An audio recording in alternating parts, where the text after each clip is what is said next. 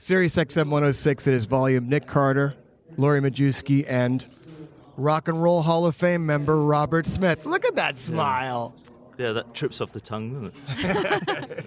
Robert, I wanted to ask you, of all the bands that are going in tonight, 9 members, more than anyone. And I have to...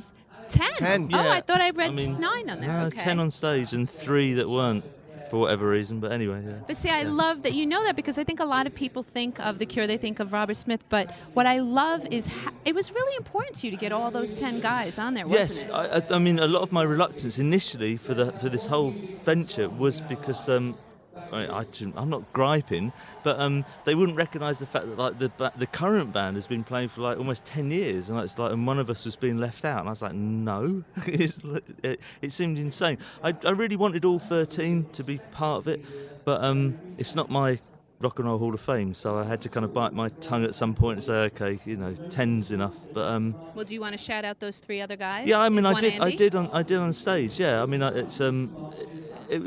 Andy was the one that was important to me because I knew he was ill, and it seemed, and unfortunately he died during the entire process of me wrangling about him. This is getting a bit dark, isn't it? It's just it would have meant something to him, but still, the fact that Cure fans are a peculiar bunch and a great bunch, and they kind of know.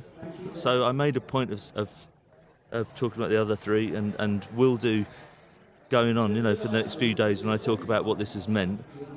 Because everyone that's been in the band, I've always made a point that everyone that's in The Cure is in The Cure. We've never had sidemen, we've never had people who are just like, maybe not, Everyone's in the band. They're credited with writing the songs. They write. They help me do what I do. They're in the photos. They tour. They do. It's the whole thing. It's like you're either in a band or you're not. I hate bands that pretend that they're like a 3-piece and there's like 7 other people standing on stage strumming banjos. It's like it's crazy, really. So, that's the only thing. That's the only. I shouldn't bang on about it because it's like the current band and the ex-members that are on stage, like the 5 that are on stage.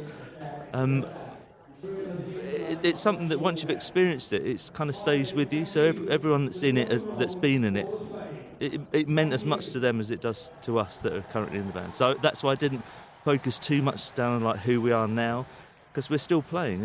We'll be back here later in the year and we'll be playing shows. So it's more about the historicity. That is a word, but it's a stupid word to use on the radio. And it's like the nostalgia of the evening. It's like I suppose I should be celebrating the. What The Cure has represented and what it's meant to other people rather than what it means to me. So I kind of had to get my head around that. Yeah. And once I did, I was happy, hence the smile. Well, we're part that was a long answer where I almost managed to say nothing. We're part of the peculiarity that are your fans, and it's so long overdue, and we thank you and congratulations. Thank you very much. Yes. Thank you. Thank you so much. Thank you.